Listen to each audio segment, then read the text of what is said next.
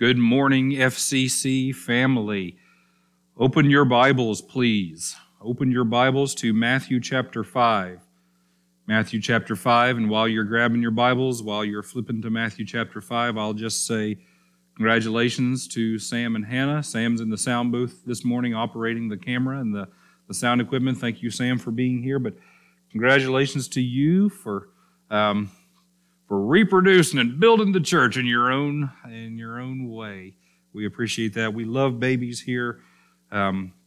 We've had a baby born here I forgot the day. It was a late March, something like that, or early April, and we haven't even met the little guy yet. But congratulations to Kyle and Mackenzie as well. So anyway, the baby boom continues, and the baby boom continues with boys at church. So anyway, Matthew chapter 5.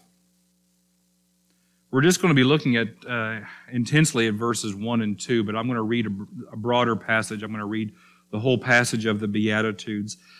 Just to give you some context on what all is going on here, at this point, the first 4 chapters are talking about Jesus' lineage first, and then his birth, and then it also talks about his baptism and the temptation. And so we get the story of Jesus from the ancient past all the way up to his birth, to his adult years, and then the movement is really starting. The movement that he's going to be a part of, and that God used John the Baptist to stir up and to get a kind of a base and a foundation going for it, and then Jesus is going to identify with John the Baptist movement and then take it from there. John will decrease, Jesus will increase. Jesus has been tested at this point in the wilderness, tempted and found to be victorious over sin, victorious over the devil. He's doing God's will, he's doing it the right way, and Jesus' Father is completely pleased with him as his son. But right now, it's about to start in earnest, the whole teaching ministry. And Jesus, for the next 3 years, he's going to teach, he's going to heal, he's going to cast out demons, he's going to right wrongs. His ultimate reason for coming is to die on the cross as a sacrifice to forgive sin, to purchase forgiveness and atonement and salvation for everyone who would believe. But before that, for those 3 years before that, he's going to be doing what I like to call some worldview modification. Worldview modification. Now, what is your worldview? Your worldview is how you see the world. It's how you interpret things going on around you. And it's all the things that you value, that you think are important, all the things that you think are the highest priority in life, the things that you give respect to, the things you don't give respect to, all of those things are part of your worldview. And for the Jewish people, God has given them a worldview. You look at the Old Testament, you look at Genesis through Leviticus, Genesis through Deuteronomy even, and of course the whole Old Testament too, but God handed them down a worldview. This is important, this is not important. These are the things you value. These are the things that should be your priority in life. He gave that to them. And he's given us the whole New Testament too. But even Christians, anybody that God has spoken to, has given them revelation, has given them their worldview, has given them everything that they need to live right, to live the way he wants them to live, we get off track. Our worldview, our God-given worldview, we have to be reminded of it continually because we take it the wrong direction. And so before Jesus goes to the cross, he's going to his people. He's not going to pagans who have never heard of God before, who have never heard the law before, who've never heard the 10 Commandments before. None of that. He's going to his own people, and he's going to be interacting with them, talking to them about what's important. He's going to start modifying their worldview. And we all need some worldview modification.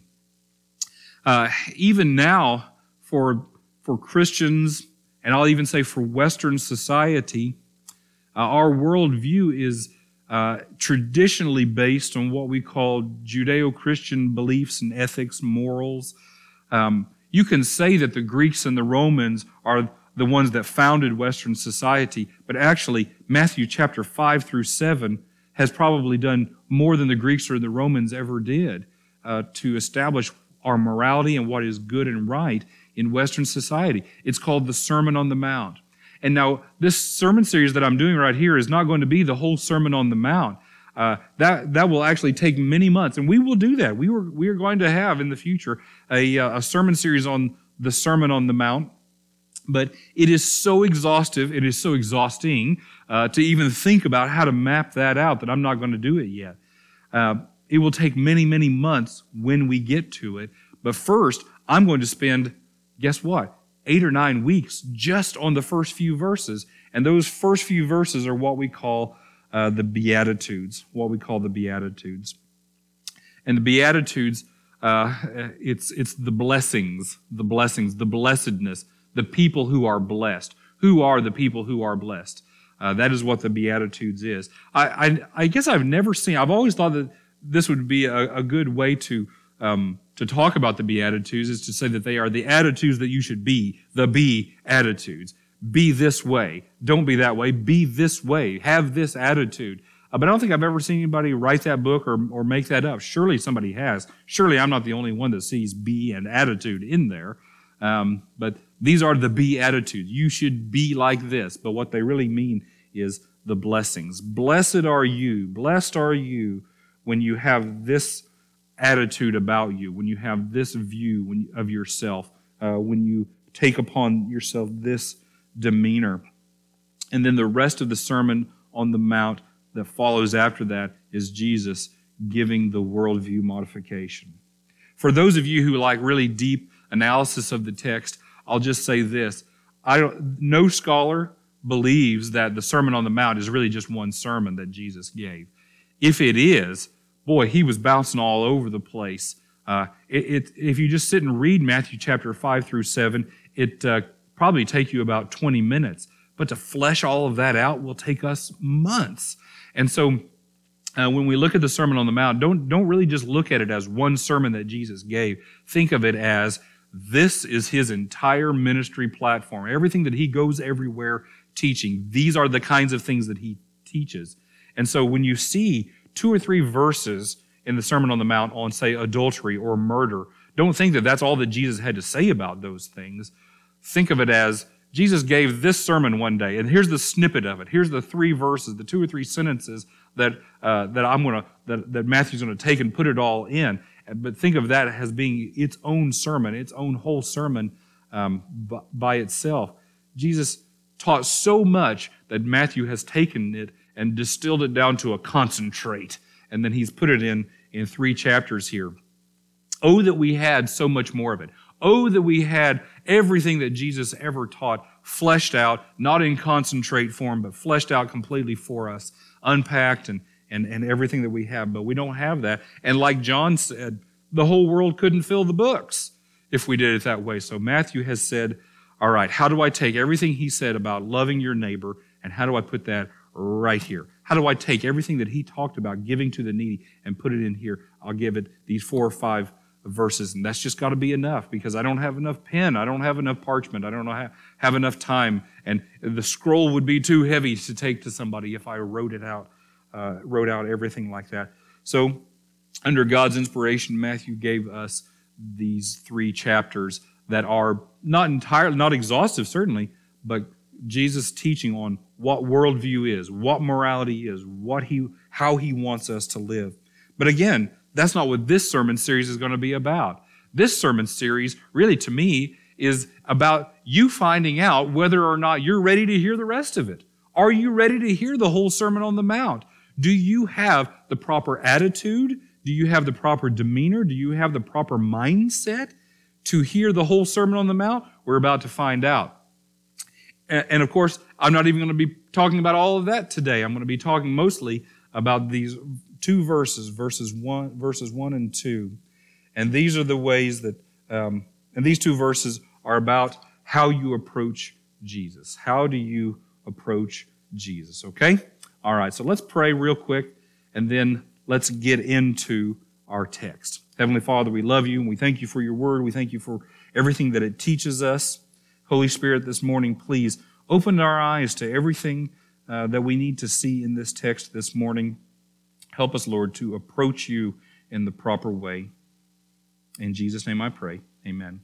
All right, let's go. Matthew chapter 5, starting in verses 1. I'm going to read the whole Beatitudes section, but then we're just going to come back and talk about verses 1 and 2. Matthew chapter 5, verse 1. Seeing the crowds, he went up on the mountain. And when he sat down, his disciples came to him. And he opened his mouth and taught them, saying, Blessed are the poor in spirit, for theirs is the kingdom of heaven. Blessed are those who mourn, for they shall be comforted. Blessed are the meek, for they shall inherit the earth. Blessed are those who hunger and thirst for righteousness, for they shall be filled. Blessed are the merciful, for they shall obtain mercy. Blessed are the pure in heart, for they shall see God. Blessed are the peacemakers, for they shall be called the sons of God. Blessed are those who are persecuted for righteousness' sake, for theirs is the kingdom of heaven. Blessed are you when men revile you and persecute you and utter all kinds of evil against you falsely on my account.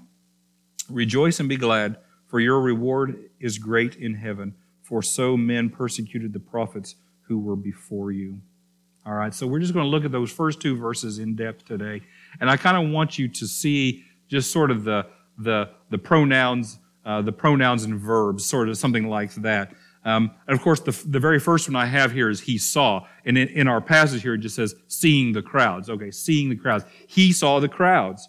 So the first thing I want you to know about Jesus is that he sees. He is observant. And he's not just observant of his heavenly Father's will, but of course he is. And he's not just observant of the law of God. He doesn't just see the law of God. He himself is the Word of God.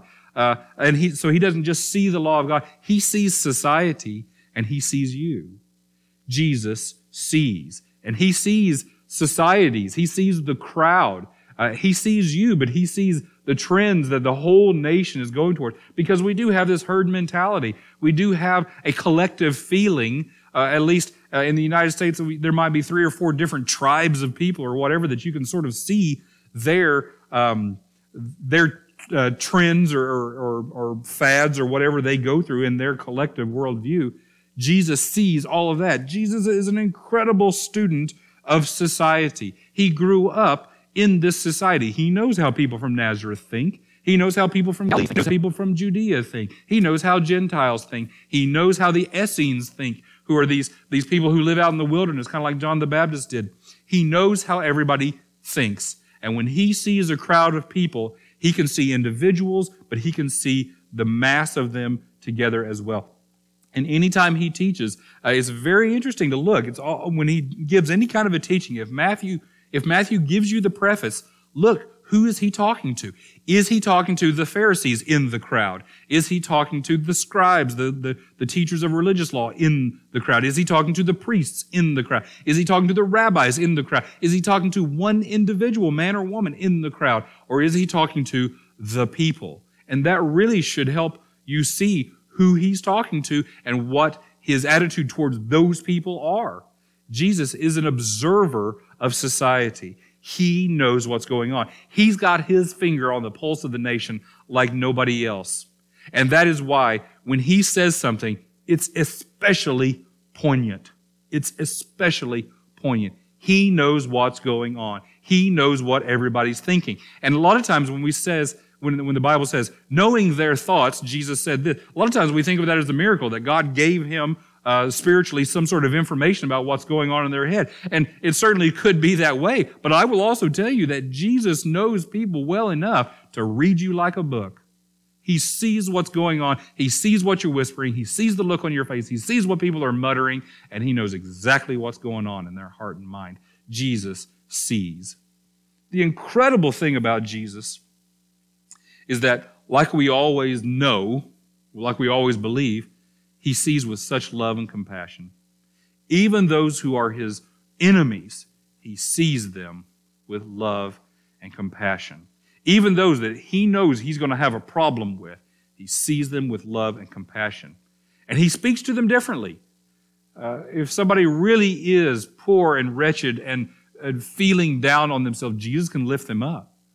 If somebody else out there is combative towards him or towards God, he can cut them down too, and does it all with love and compassion. But he sees. He is not a theoretician. He doesn't think in broad platitudes. He doesn't muse about things. When he teaches, he gets to the heart of the matter. In fact, at the end of the Sermon on the Mount, what it says is the crowds were amazed at his teaching because he taught like one with authority, not like their other teachers did.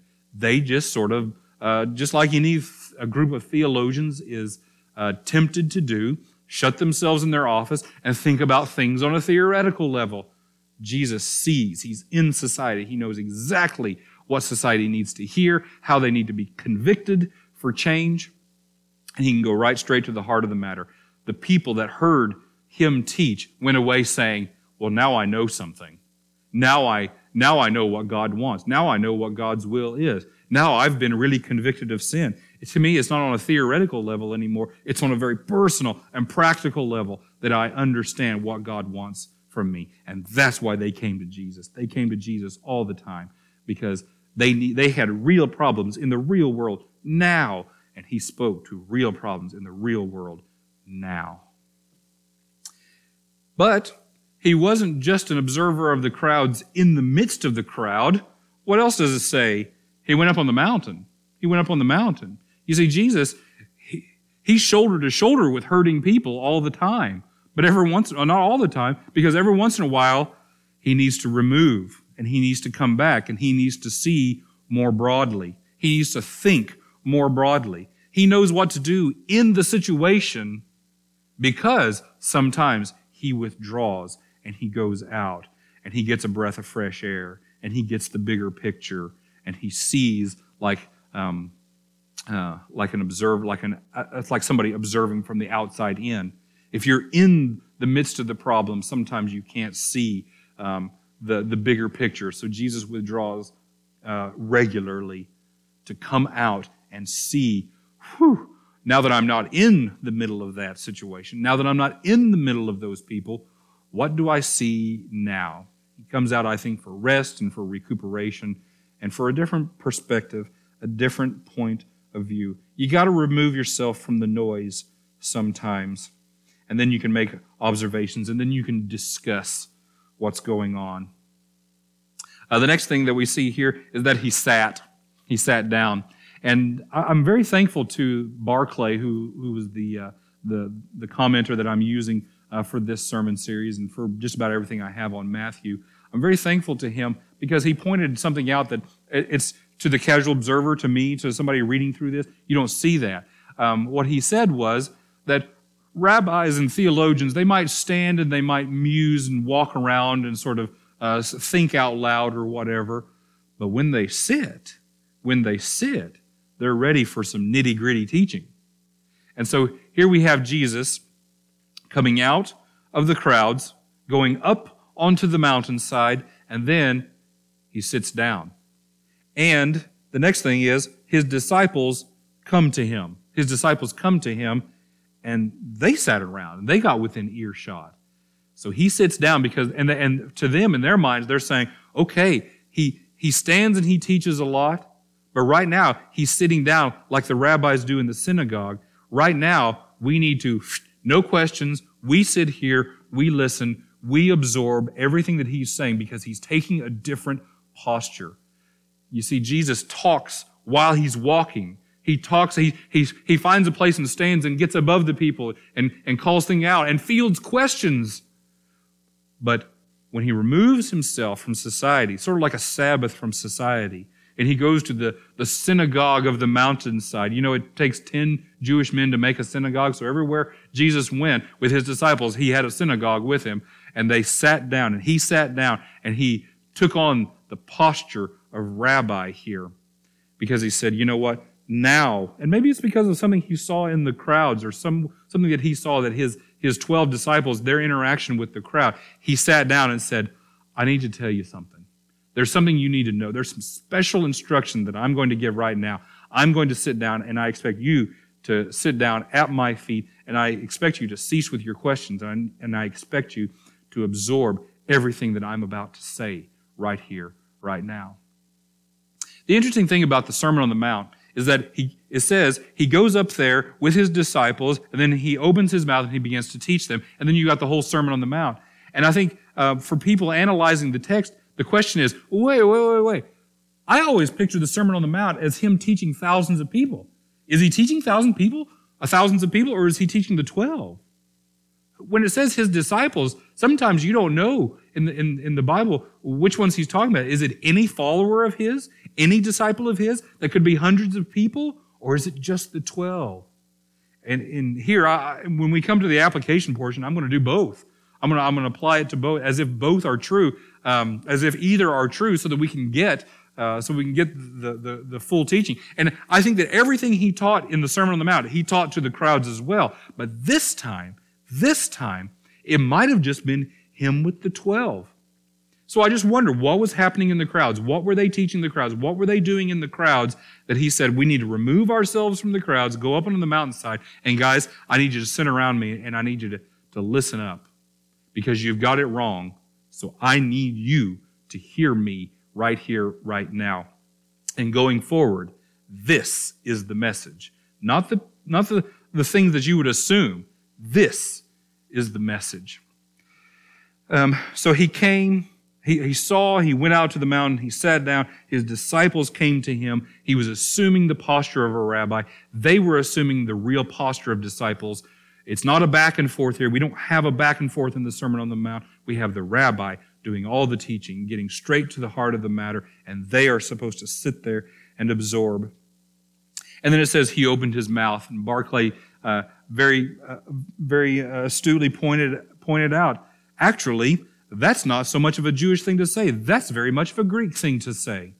In ancient Greek literature, when somebody comes to a teacher or to some sort of an oracle in mythology, if somebody comes to a philosopher, the philosopher might say, he opened his mouth. He opened his mouth. And what it means is, not just that he spoke, but that he poured forth. He poured forth from himself.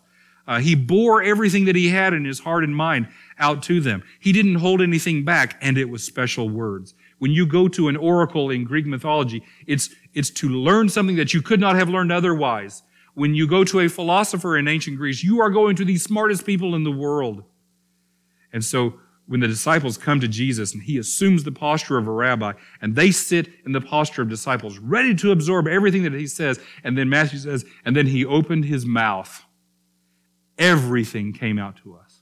He bore his heart and soul and mind, and we shared the mind of God with him right there. And everything that he said we knew was important. And everything that he said was things that we could have never come to a conclusion of on our own.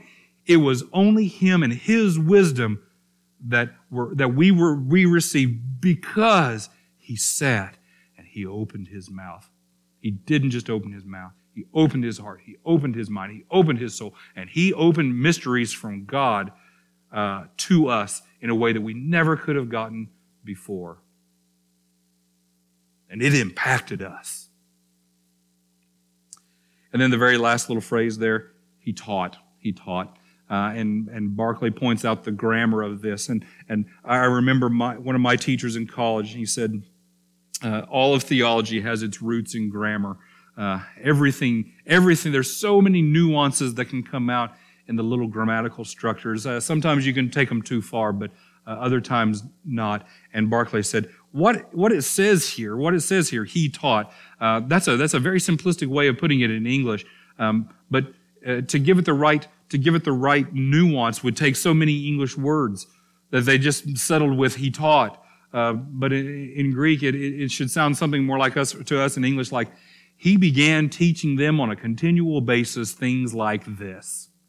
And that is why a lot of scholars will say this is certainly not one sermon. This is what they heard over and over again and what they preached to the people over and over again for the next 3 years. He began teaching them things like this. And so Jesus is opening up mysteries continually to them. Every once in a while, maybe not even everyone, maybe just continually. Every time they said, Rabbi, we have a question. Or every time that they did something wrong and Jesus said, no, let me correct you about that. Every time, it's like he's opening up mysteries from God to them. And this happened all the time.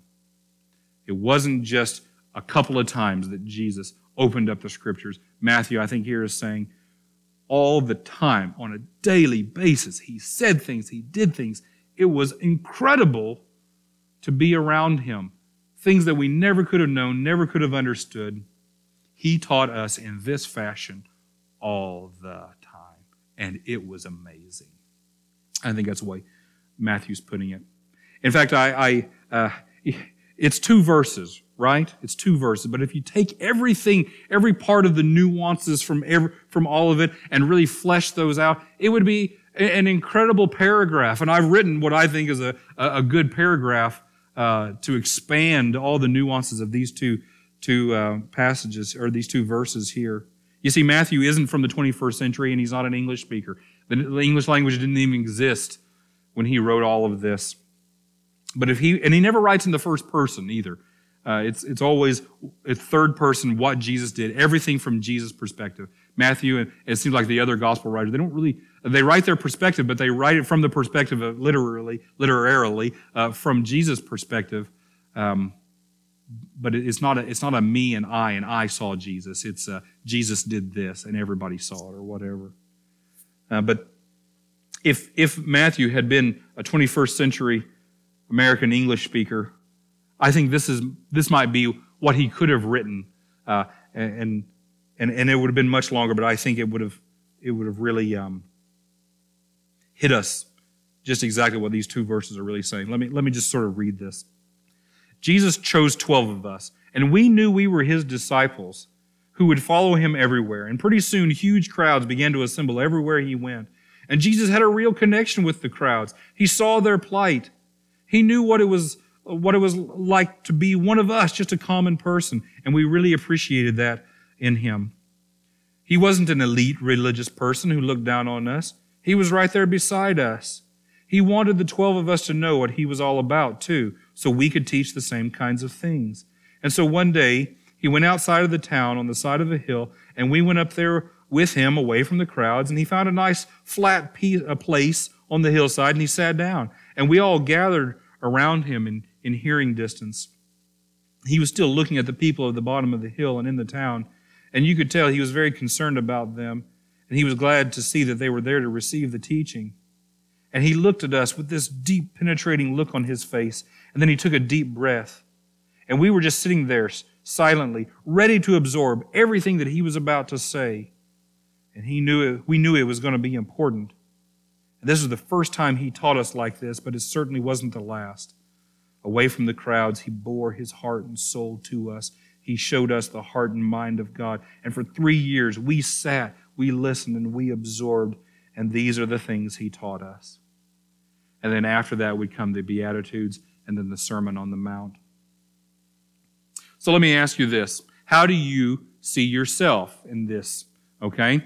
There are 2 ways to look at it. There's Jesus alone with his disciples on a hillside, or it's Jesus on a hillside with throngs of people around him. Okay? One of those is true. We don't know exactly how many disciples were there. Could have been the 12, the 70, or the crowds of people.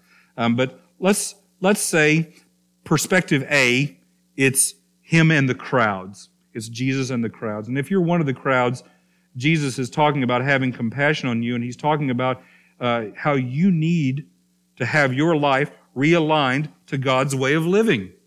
The whole Sermon on the Mount is him teaching you that you have this worldview that is God-given, but that has been set on the wrong trajectory by man and by the way that we teach the Word of God. You have received the Word of God, but you have a misunderstanding of it all.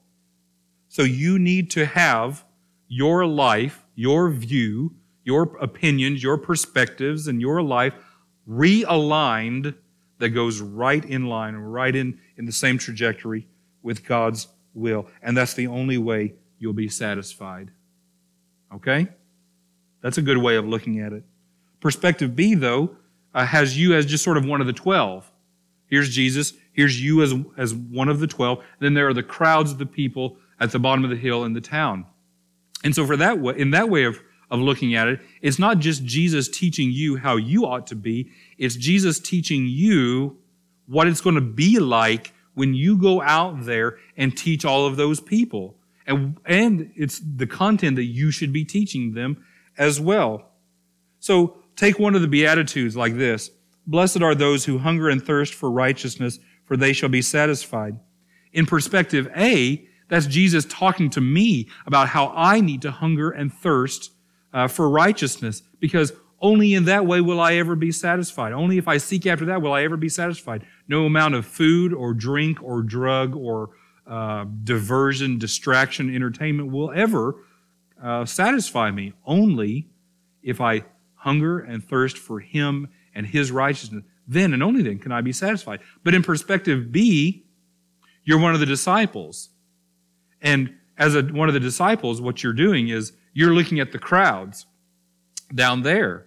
And I'm wondering, what should my attitude be towards them and those people? And when I go to do ministry, what should I expect? And Jesus says, blessed are those who hunger and thirst for righteousness, they'll be filled.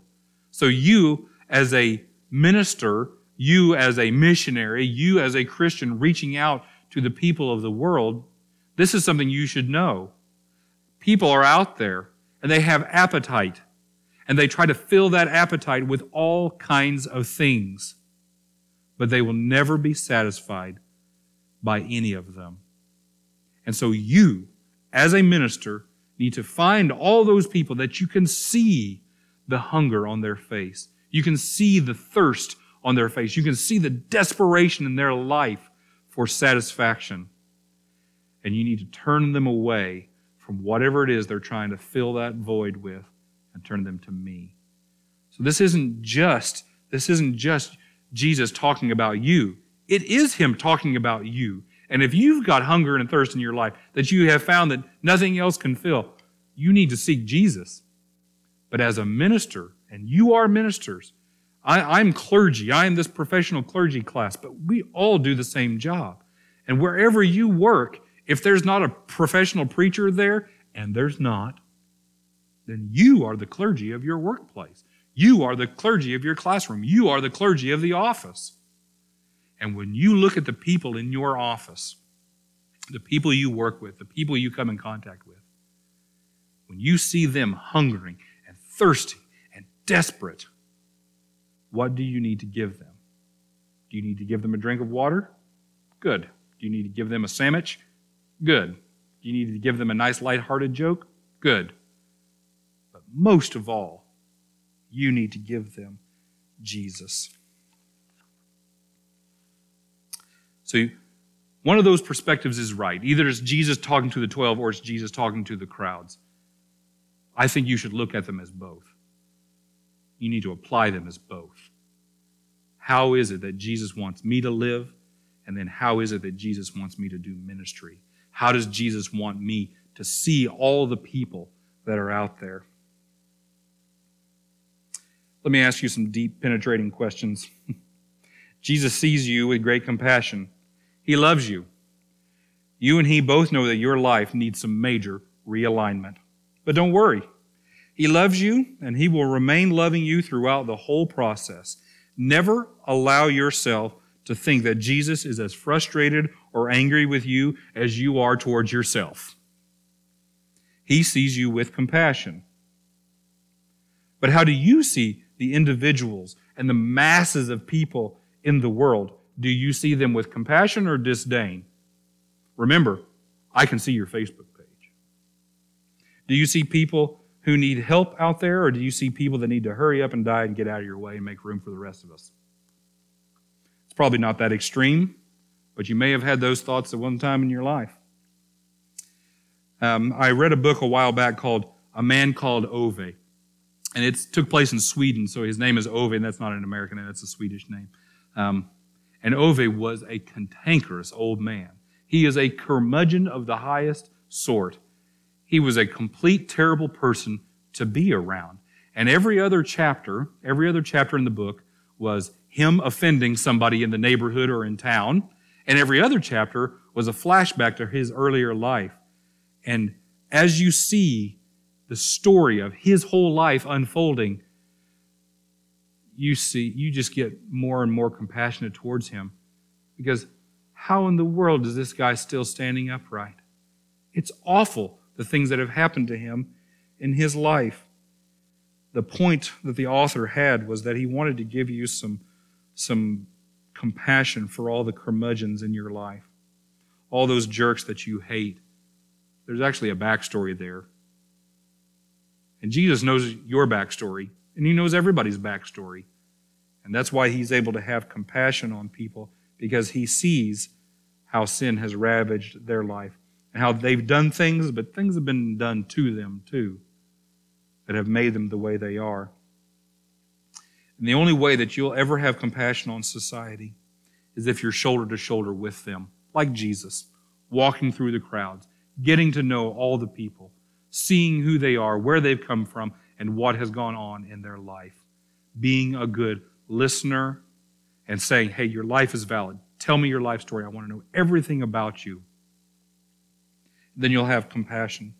And then maybe even you'll have earned the right to help them. You'll be able to see from the outside in. You'll be able to see from the inside out. And then after that, you actually might earn the right to open your mouth in front of them and begin teaching them. Here's another good question for you. Have you come to Jesus for instruction? Will you sit at his feet and let him teach you? Will you admit that you don't have life figured out? Will you admit that you need a rabbi? Will you admit that you've reached the end of your own wisdom? Will you submit your own worldview to Jesus for correction? Will you silence all other opinions but his? Will you tell the world to shush so that you can hear Jesus? Will you silence all other supposed oracles? And do you regard Jesus as merely one source among many? Do you regard him as, well, he's the best source? Or do you look at him and regard him as the source? All other sources are flawed and faulty. He is the source. He is the only source that I want for all my opinions and all the wisdom in my life. And here's the next one. Do you expect him to speak truth into your life, into every part of your life? Do you think that Jesus actually has an opinion about every part of your life? And will you allow him to do his work without you pushing back against him? Do you expect him to lay bare all of his thoughts and opinions to you? God is mysterious. There are certain things that we may not understand, will not understand. And there's a certain aspect in which we have to walk by faith because he doesn't want to give us all information. But do you trust that whatever information you really need for life, he will give you? Do you trust that? Do you expect to lay bare your life to him? Will you do him the honor of exposing all of your thoughts and feelings and opinions to him? Are you willing to let Jesus realign your whole life? If you are, then I have good news. You're ready for the Sermon on the Mount. If you're not, keep praying. You've got 1 week to turn all that over, because next week we're going to start finding out who are the kinds of people that are really ready to hear the whole Sermon on the Mount. Who are the kinds of people who are really ready to have Jesus align them, realign them, modify their worldview so that it's right. Next week, we'll start out with, blessed are the poor in spirit, for theirs is the kingdom of heaven.